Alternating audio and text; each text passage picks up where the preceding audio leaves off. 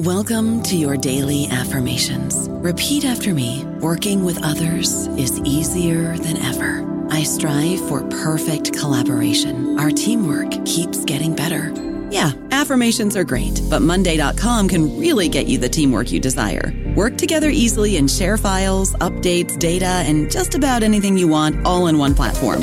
Affirm yes to start, or tap the banner to go to Monday.com. Dreaming of a better sleep? Tossing and turning is not your destiny. And Ollie is here to help. Ollie invites you to sink into sweet, sweet slumber to improve your mental and physical health and overall wellness. More than just melatonin, Ollie's ingredients help you unwind your mind for a delightfully dreamy drift off. Sleep is on the way at Ollie.com. That's OLLY.com.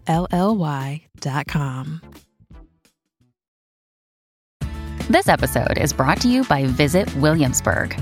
In Williamsburg, Virginia, there's never too much of a good thing. Whether you're a foodie, a golfer, a history buff, a shopaholic, an outdoor enthusiast, or a thrill seeker, you'll find what you came for here and more. So ask yourself, what is it you want? Discover Williamsburg and plan your trip at visitwilliamsburg.com. Welcome to the New Books Network. Hello and welcome back to the New Books in Indian Religions podcast, a podcast channel here on the New Books Network. I'm your host, Dr. Raj Balkaran, and today I get the pleasure of welcoming back to the podcast Dr. Caleb Simmons, who is Professor of Religious Studies at the University of Arizona. He's been on before to talk about two of his monographs, Devotional Sovereignty, Singing the Goddess into Place, and a fascinating edited volume that I contributed to myself, 9 Nights of the Goddess. But today, above and beyond his scholarship, we're going to speak with Caleb about his role as the executive director of an entity called UArizona Online. And of course, that will probably lead into some interesting and timely discussion. Caleb, welcome back to the podcast. Thanks for having me, Raj. Always happy to be on with you. Yes, it's always like, old friends meeting at random conferences and random podcasts somehow.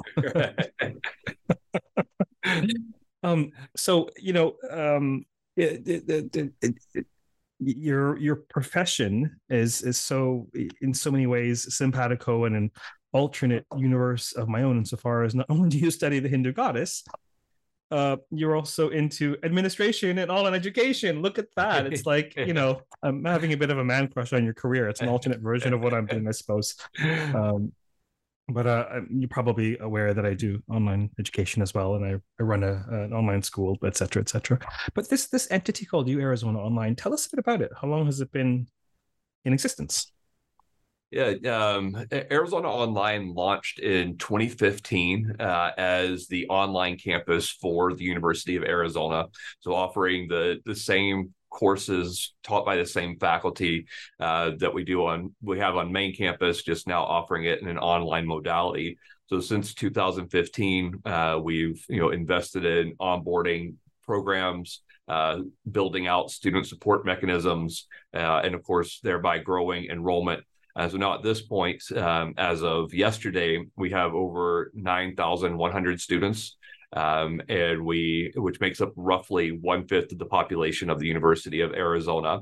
And so we've grown in leaps and bounds and, have over 160 degree and certificate programs, both at the undergraduate and the graduate level. Fantastic. I mean, this is exciting. I mean, I think I've touched on this a number of times in previous podcasts here and there, that it seems to me that online education is, nothing can replace in-person contact, retreats, et cetera. Nevertheless, I think gone are the days, thanks to COVID, where folks think of online education as somehow the fast food of the pedagogy world. And I think people have had direct experiences of transformative learning, impactful learning that just happens to be through the online medium.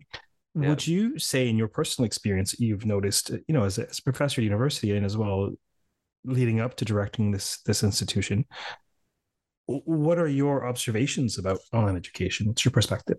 Yeah, I think your point about COVID is pretty apropos, because what COVID did for so many social and economic issues is it didn't necessarily, cause a lot. It did cause some, obviously, but a light was shown onto pre-existing issues. And one thing that it did in higher education in particular is it highlighted the fact that gone are the days of the, quote unquote, traditional student, those that go to a residential college or university 4 years, don't work, have no outside obligations. And in fact, when you look at the data, I mean, it's been quite some time that hasn't been the majority of students. And now the vast majority, almost 3 out of every 4 students that attend any higher education institution are post-traditional or non-traditional students, meaning that they have some sort of work or care obligation. They are independent for financial purposes. They haven't followed a traditional high school to higher education route. And these were students that we were not serving properly. And then through the transition to virtual education, digital education, online education through the pandemic, what we realized is that we do have mechanisms to serve these students better.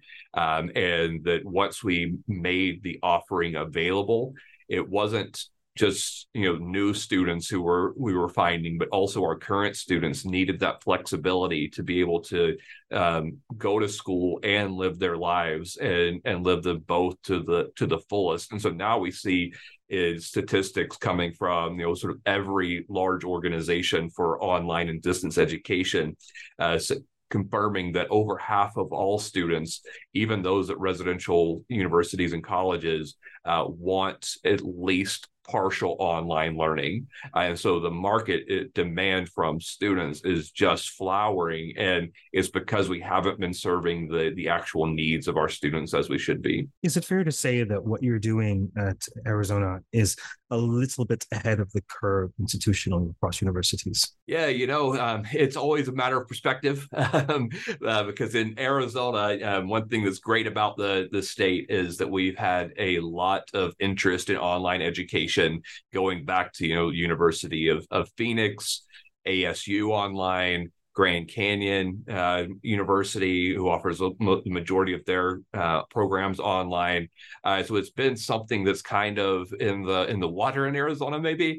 And so University of Arizona, we took a different approach than some of our other colleagues here, where we really wanted to focus on our identity as a Research One AAU institution and ensuring that we recreate the rigor of our in-person main campus programs, but in an online modality. So rethinking our pedagogy from the ground up, and our andragogy also, because we're really serving a lot of adult learners, building it from the ground up to maintain that rigor and rethink how do you teach with rigor, with the same fullness in an online modality. So not saying that, it's the same, because that's the wrong way to look at it, but it is another option that can be done just as well. And it stands on its own merits. Yeah, it's another path up the mountain, right? It's another means exactly. of arriving at whatever the learning objectives are. And this is a really, really important point. I have to tell you, I mean, I'm very much, if you can believe it, an old-fashioned face-to-face handshake, wheeling and dealings kind of guy. And I don't consume very much online content at all. Don't spend a whole lot of time on social media. And yet, ironically, I have a career producing a ton of it with podcasts, online courses. I have an online school. And to me, it's just that the medium is online, but the way of being it's not so different from teaching in front of a classroom, although there has to be some alterations, I suppose, some modifications. But I went from a real cynic about the efficacy of online education, and because in addition to, I've really benefited from face-to-face deep transmissions with teachers, and I went from a cynic to having a thriving career teaching people online. It's astonishing the kinds of impact and transformations people can enjoy through the online medium. Could you say a little bit about the pedagogy piece and sort of what you have learned, what you're, share a bit more about that journey of teaching online versus in person?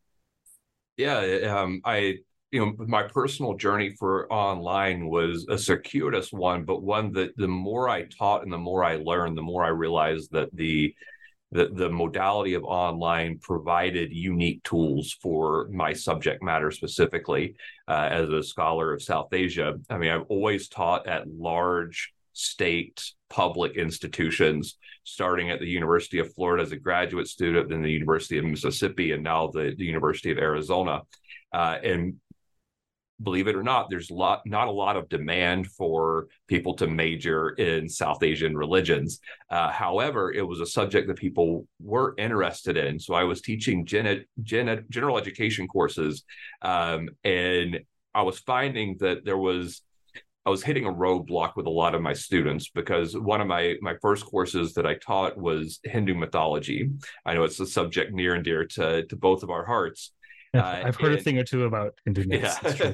Yeah. And so it wound up being this instance where, I'm excited about the subject. The students are excited about the subject, but there's a language barrier, a literal language barrier with the Sanskrit words, pronunciation, and the length of the words. So for them to be able to hear, recognize, connect it to what they were reading was really difficult. The first time I ever did an asynchronous online course, I realized immediately when our accessibility team put in captions, and of course I had to go through and clear them up and change some of the spellings for things to make them align with the reading materials. What I noticed is that students' grades were getting better. Their actual achievement of the learning was better because they could pause it, they could read along, they could make those associations a way that was very difficult in lecture. I mean, I could have names on PowerPoints, but when you get excited and in the mode and you sort of switch over into the theatrics of telling a story and you switch between epithets, Shiva, Maheshwara, in that moment, you're excited because you're a subject matter expert, but it's whizzing past the students in those moments when you're most dynamic. And online lecture allows you to continue that dynamic presentation, and then through tools like captioning, not only does it make it more accessible for all students, no matter what their level of abilities, now it's also making it easier for them to learn the subject. And so now those baseline hurdles of kind of data, we can overcome that, and we can actually get to the meat of the discussion once we have all those data points aligned. So for my personal subject, teaching primarily Hinduism, the online modality actually allowed me to be a better teacher and for my students to be more successful learners. I really like the way that you framed that. I mean, of course, the key idea, a driving force, I think, in both of our careers and the podcast, etc., is accessibility, and people interested in the conversation, and they just need a way in, a way to keep up with what's going on. It's not a question of intelligence; it's just a question of familiarity and background. And when you say that, what comes up to my mind is this instinct. These days I do almost all I do some credit teaching. Once or twice a year I'll do an online contract. I love corrupting the youth, as they say. Don't get any ideas, folks. That's a Socrates reference. Anyhow, but mostly continuing studies. And these days a lot of people who are in the yoga circuit, the yoga teacher training facilities, where they're looking for Indian philosophy, they're looking for mythology, like the new book Stories Behind the Poses, and I often say, look, you're going to get more slides and links that you know what to do with it at the end of this presentation. Just be with me, be in the story. Give yourself the permission to just absorb what you can in the moment. You'll take a lot away, especially with the storytelling pieces, and I'll give you all the information you need. And like 30,000 foot view, we're in the information age. We have more information and access to information that we know what to do with. And it's just a question of, I think, curation and digestion. And so I like the way you framed that. It's a question of just, giving them the information that they need, that they can consume at their pace, rather than at the pace that you're dishing it out in class. Have you always been interested in online education? When I was working on my PhD at University of Florida with Professor Vasudha Narayanan, she approached me one day with an interesting opportunity. The provost was so trying to get applications for online courses. And this was before UF Online even launched. And I had some teaching experience. I had some experience with, websites. And so it wound up actually being just the right place, the right time. But when I got into it, part of the, building the grant proposal was learning more about online pedagogy and its tools. And as soon as I was successful in the grant, as soon as I was able to teach it, I saw the benefits for my subject matter. And so it wound up being one of those things that I, like any other professional development, that I had needed to work on and needed to get better. But the better I got, the more I saw that it was rewarding professionally for myself, also for my students.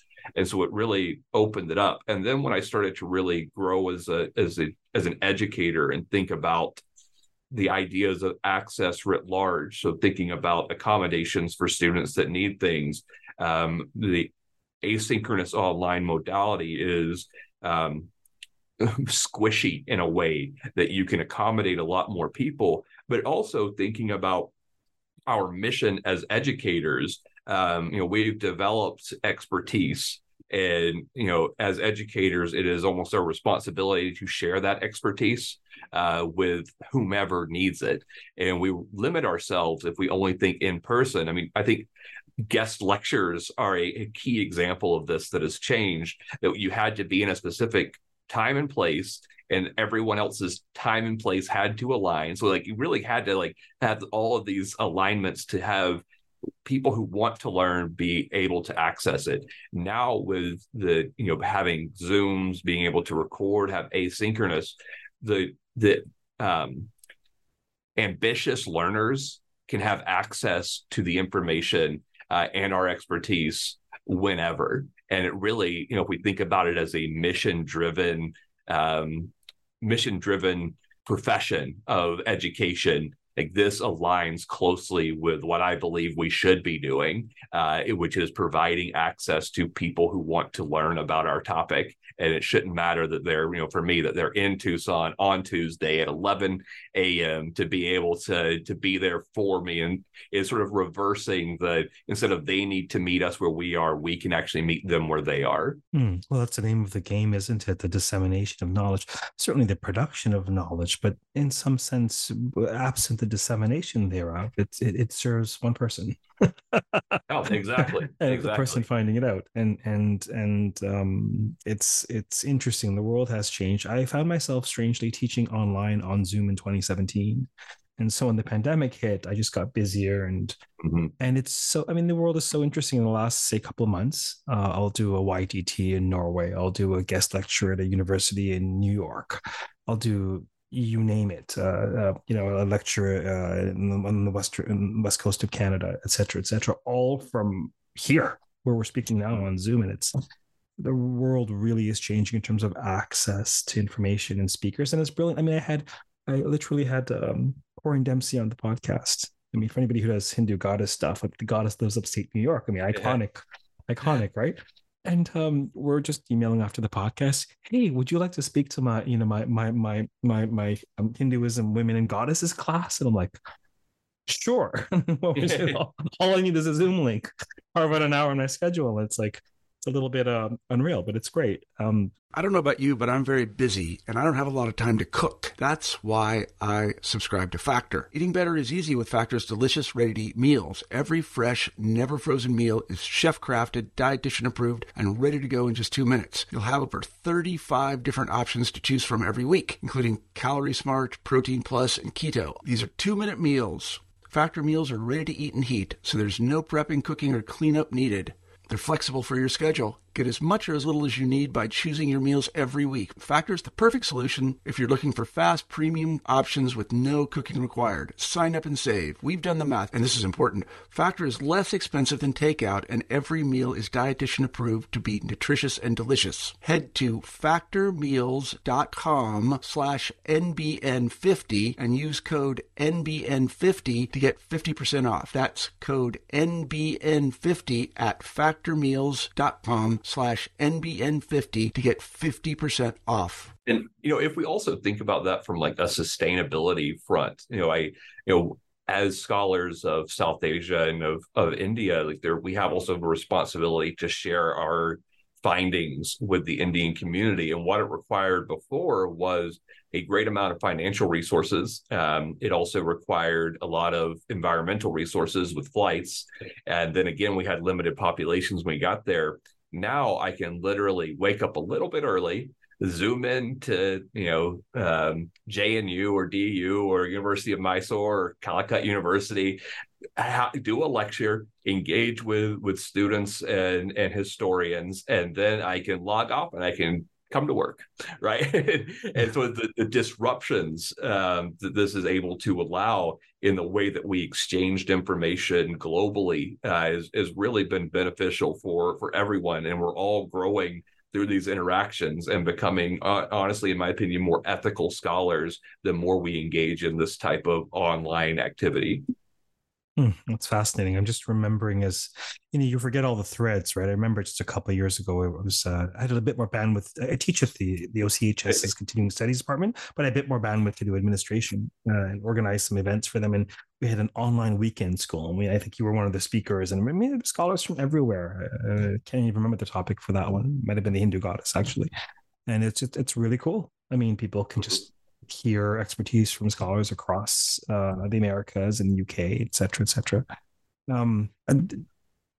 What do you see? What are perhaps some of the challenges that we're still working out with the whole online education thing? Yeah, I mean, honestly, one of the biggest hurdles that I'm faced with and that I hear all the time is something I alluded to earlier, and that's the comparison of in-person and online. That people see that as an either or. That is it? Excuse me. Is it as good as being in class? And it's to choose this one or this one. And the real answer to that, to me, is for whom.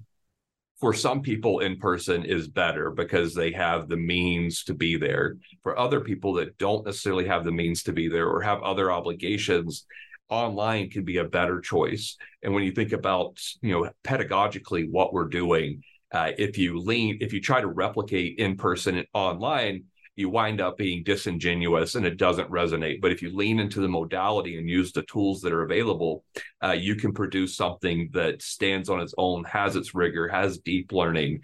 And so overcoming that either or, which is rooted in a deeper concern of online is lesser than, that this is not as rigorous, this is not as important, this is what you do kind of on the side, and you get by and you get your fake degree, you get your fake credential, and being in the space now full time and traveling to conferences and myself taking online courses, it is absolutely not the case. I can point back to very bad classes I had in person, and I can certainly point to bad classes I've had online. I can also point to phenomenal classes in person and phenomenal classes online. And so it's the same issues that we have with instructional quality is also there in online. But in many respects, it is a different modality, but it is something that is at full rigor of requirements for accreditation and for everything else. And I'm willing to any day bet any of my programs against our main campus that we are producing students who are as knowledgeable, as satisfied as anybody else. Yeah, that's fantastic. And in this particular case, I can chime in, having taught maybe about 4 or 5 online credit courses and university courses. The students learned as much, if not more, as if I was actually present. And in certain cases, they were more engaged with, the very, watching, we had class time and go watch Sita Sings the Blues and let's discuss, or et cetera, et cetera. And this idea that the world associates online with social media, for example. So it's a space to hang out and connect, but the online medium is much, much, much more than that. And without question, it's a vibrant and thriving learning space. And that's been shown time and time again. And as I said, I went from a skeptic. I went from a I went from a skeptic to an online to a well-known online teacher in the field of Hindu studies, at least in the continuing studies world. And it's just bringing your people skills and your empathy and your pedagogical skills, and it's just adapting it to a different situation. I mean, above and beyond just even teaching, I do one-on-one sort of life guidance with people. People had massive breakthroughs and we're hundreds of miles apart. But the online. It's not that. It's just a medium. It's just another medium of dissemination, of communication. And in addition to the instruction, it opens up so much more enrichment in terms of video, audio, et cetera, et cetera. I got a whiff, a taste of your sort of dynamism and flair as a teacher, because I think it was 2018-ish. I edited a storytelling and teaching edition for Religious Studies News, the American Academy of Religions magazine, and I think you were one of the contributors. And you were, as I recall correctly, you were really it was above and beyond just using storytelling, as many of us do, teaching tales. But you're really maybe I'll put a link to that in the podcast notes along with everything else we're touching on. But transmedia balancing, I think, is what you were driving at even then. So it's fantastic. I'm sure students are really engaged and learn a lot in such courses. Now, as an administrator, above and beyond a teacher, does it fall you and all to establish a culture or teach or train, or how, what is the role in terms of helping other teachers make that journey to becoming effective online teachers? Yeah, it's it's part of the job. Actually winds up being a little smaller part of the job than what I had originally thought. It's a lot of spreadsheets and budgets, to be honest with you. But it comes into the discussion when we start talking about the main maintenance of rigor and how faculty workload is going to be established. Because in my mind, if someone is a good online teacher, even if it's asynchronous, the course can never be set it and forget it. Like, it takes effort, even if everything's pre-recorded, to give detailed grading feedback, to ensure that you're responding to student concerns, engaging them through announcements and whatnot. There's an equal level of time investment that needs to be put into each course. And so that winds up being a lot of the conversation with deans and department heads when we're talking about their online programs, because the big problem is how we run on a 7.5-week model, but the main campus is primarily a 15 or 16-week semester. So we're in 2 sessions. How do they divide a faculty member's workload between the main campus population and our online population? And the knee-jerk reaction, and I've had this as well, is how do I take 15 weeks of information and squeeze it down to 7.5 weeks? And so having that conversation winds up being one where we have to dive into the actual pedagogies of online teaching and the population which we're serving. Because again, the primary assumption is that these are like other students, our online students who are 18 to 22 right out of high school. The average age of Arizona Online is over 30 years old. The majority, I think, is somewhere in 70% of our students work full time. So rethinking, exactly who these students are and how they take courses. So taking 4 courses over 16 weeks or 15 weeks and dividing that attention over that length of time between 4 subjects is less efficient than having 2 courses at a time that are constricted. And most research shows that the shorter time frame, somewhere between 5 and 7.5 weeks, is the ideal time frame for those learners who have all of these other obligations to really be able to focus their attention. And most of our students are part-time, so really they're taking 1 course at a time but completing 2 in a semester as opposed to having to do 2 and juggle those ideas at once. So it's a reframing of many of our assumptions about what a university course ought to look like, and rethinking it, really having a student first approach and how we can help them achieve their learning goals given their circumstances, as opposed to just doing things the way they've been done. Do you, or would you consider, I mean, you as in perhaps the organization or even personally, teaching pedagogy, how to teach online? Yeah, so we're actually, my colleagues over at the Arizona University Center for Assessment, Teaching, and Technology have been working on a certificate program that they'll be running through our College of Education that's teaching online by design. And so it is really a series of courses that looks at sort of an instructional design perspective plus an instructor's perspective to be able to really think about how you build an effective online course. And so they're taking some of the best worlds of instructional designers and instructors and mixing them together for a holistic pedagogy about how we as instructors and instructional designers ought to be thinking about how our courses are, built from the ground up to be online courses. So it's going to be pretty exciting, and we've talked about the possibility of developing that. I believe, going to be a graduate certificate at this point into a full master's program, so people can get a master's in it. So it's a really innovative project, and I'm happy that my colleagues at UCAT, is what we call that center, have went through the practice of building out the curriculum. Fascinating. Regarding the programs that are on offer through the school, are the programs, are they hybrid insofar as there are certain courses in person and online, or are there programs where they're completely online, the requirements?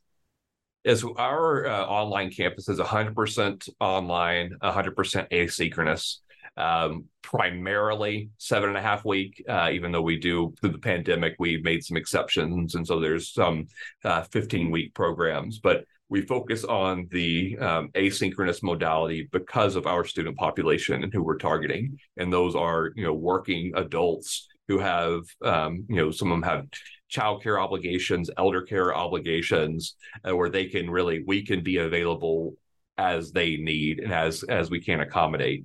So that's been our primary focus. We also offer asynchronous through other units, or synchronous, through other units of the university, like our distance and our continuing education branches. But our campus in particular is focused on asynchronous, which is also where my strengths lie. So we're in alignment. What do you most enjoy about this work or this enterprise? All right. I mean, this is my favorite question because I get really excited about it because I do believe that, it is a place in higher education where I can make a difference. I can teach my course, and I had some large courses. I mean, one time a course had 1,300 students. So it's a pretty good reach, and I could make an impact. But even at that largest of one of my gen eds, every day here in this job, I'm affecting almost 10,000 students. I can help push policies forward to make higher education more inclusive, more diverse, more accessible, more equitable, more just. And by having that ability and being in the room when some of those decisions are being made, I can walk away every day, no matter how frustrating they are. And there's tons of frustrating days. I can walk away knowing that, and this sounds a little cheesy, but fighting the good fight, trying to work to make higher education better. Yeah, fantastic.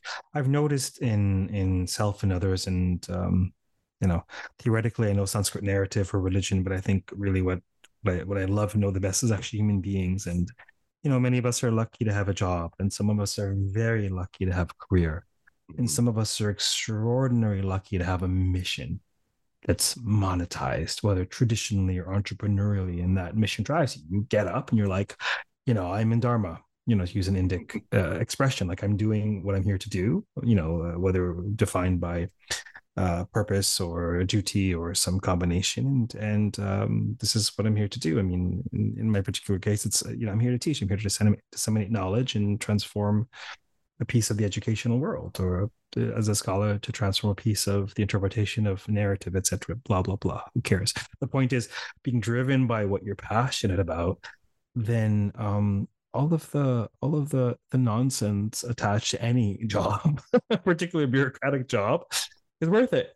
And the fact that you're impacting other human beings, I mean, when someone such as probably the people on this podcast right now are gifted with empathy, it makes all the difference to know that you've made that difference in the lives of other people. So it's amazing that you're doing this work. Let's see, maybe I'll ask you one more question and then we'll wrap up. Do you feel that in your perspective, and of course your sample size of one, that what is being done at the University of Arizona online ish, generally 30,000 foot view, pan out from Arizona, maybe pan out even from America, pan out. Do you think that do you think that universities in general, that this should be sort of a cornerstone of the university experience in these times?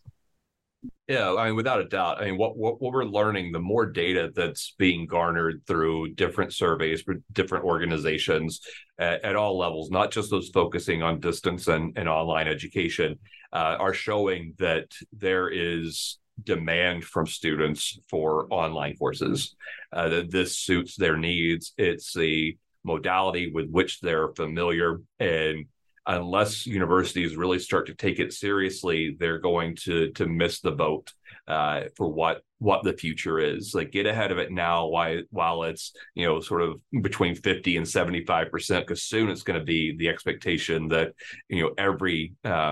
every program is fluid in its modality. And in fact, the Chloe 8 report just came out a couple of weeks ago, and it was subtitled, and I apologize to the people over at Quality Matters for forgetting the subtitle, but it was about the multimodality future of higher education. That if you look at the data, people are expecting this to be the future. That when someone goes to a residential college, that a great percentage of their courses will still be online, and there'll be a mixture of in-person and online. So really, you've got to get ahead of it. And I know this is something that for a lot of our listeners are going to be, academics in the humanities. And if you look around the higher ed landscape, from different universities closing their doors on language programs, on literature programs, and in some cases religion programs, that it's a problem that the humanities are facing.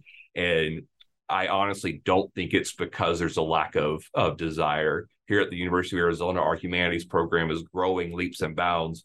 And part of it is because we leaned into the online modality. So if we meet students, they'll meet us. And we're also in the humanities, not to get preachy, but we tend to be a little old school. We tend to be like, we need paper books, we need in-person. And, we're trying to hold back a river from flowing that's going to flow anyway. We're trying to dam it up. So I think we need to reevaluate why we have those prejudices against sort of some of the more burgeoning technologies, to really be able to rethink, how we can serve our students and how we can serve ourselves and our own interests by meeting the students where they are. It's so utterly fascinating and relevant. It's so interesting for me to watch your career from the outside and see these bizarre parallels. It's bizarre enough that we have these research interests, as the wonderful self-respecting men who study the Hindu goddess and love the Hindu goddess and want to understand, maybe there's something about the goddess and online too. Like the goddess lives online. Yeah, there we go. Yeah, I mean, well, you think about I know you just published an article. I saw the announcement come through about the different mother of compassion, personalities. Personalities of the goddess. And if you really think about that, those are modalities, right? Those are modalities by which people are able to, go to the goddess by, either wrath or power, mothering, compassion.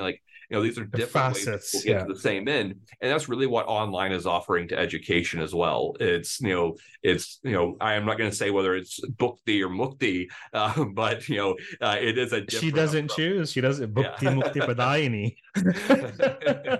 Nerdy, too nerdy a joke. But anyhow, but for those of you who are listening, clearly, without question, we're not. I mean, it's only this podcast isn't about marketing anything to anybody. I mean, a fraction of the audience might even consider be eligible to take these courses. But why I've invited you, Caleb, is because of this conversation. Much of my processing is intuitive, and then I have to wait until evidence shows up for me to say it out loud to people who need the evidence. But I've said to my inner circle for a number of years, about at least 4, maybe 5, that the future of humanities lies in online, in-person, hybrid. I could just feel it in the core of my being. And now, like, you have the evidence for it. You have the model for it. It's happening. Me personally, I was and still am in many ways a technophobe, and I'm challenged with certain things. It was like pulling teeth trying to create a website. Like, I was literally in tears 5 years ago. It was just ridiculous because I spent all my life understanding emotions and spirituality and intellectual stuff, and I just couldn't do any of this more practical stuff. But and I think of R.T. Dond, who's a brilliant scholar and storyteller, and I had to sit her down one day and spend a couple hours with her, just because it's such a challenge to get over the tech piece.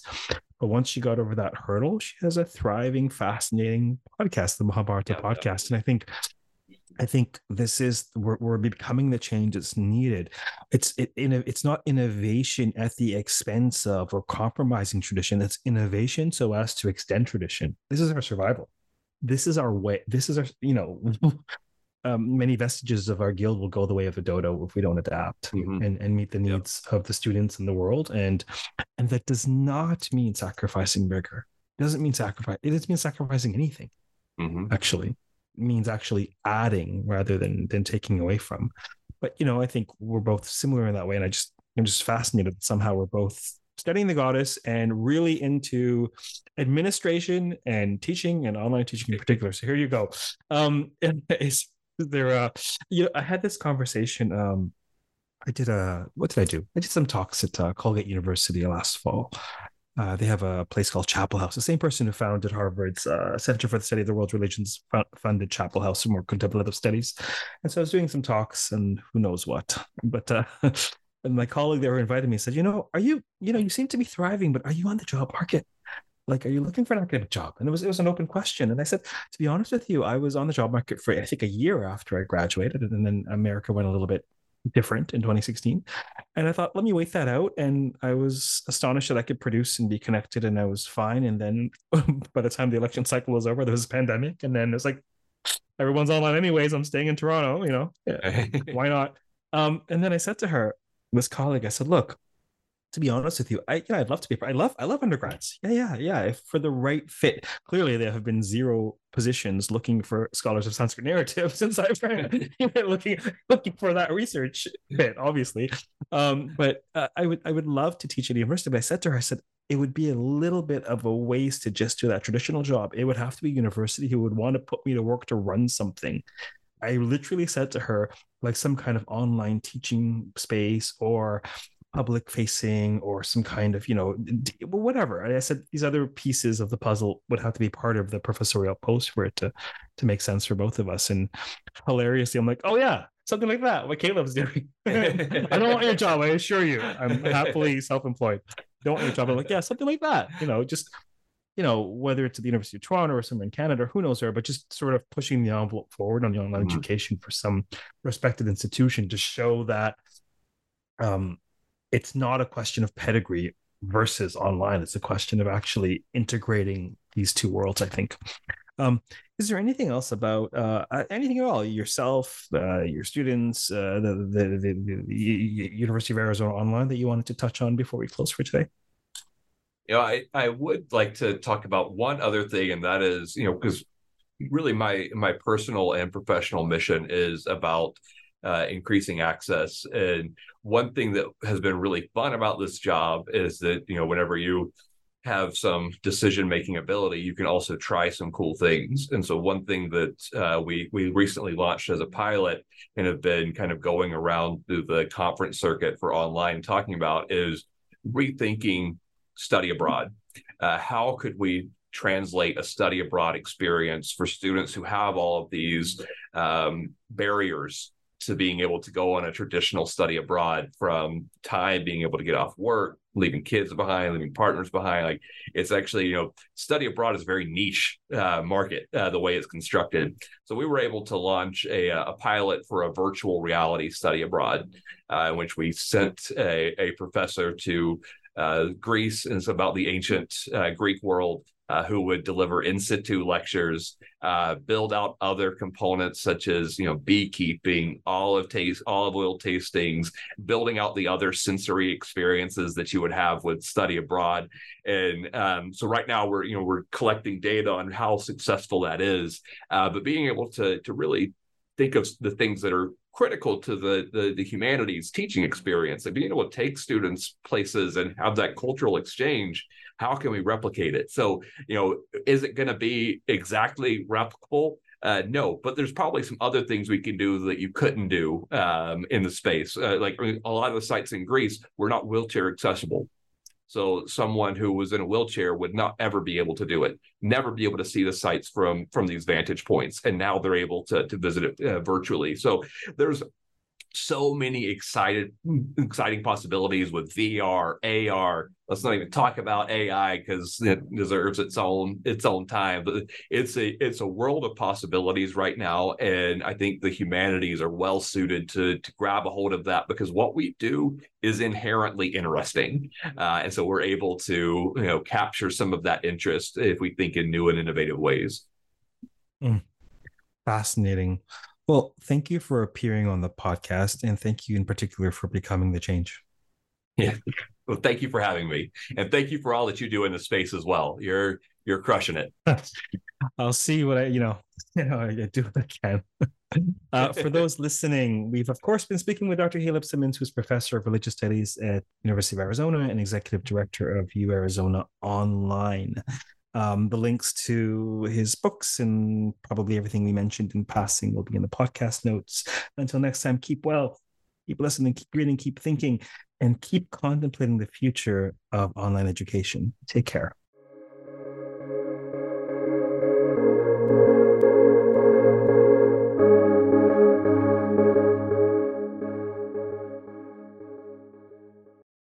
It is Ryan here, and I have a question for you. What do you do when you win?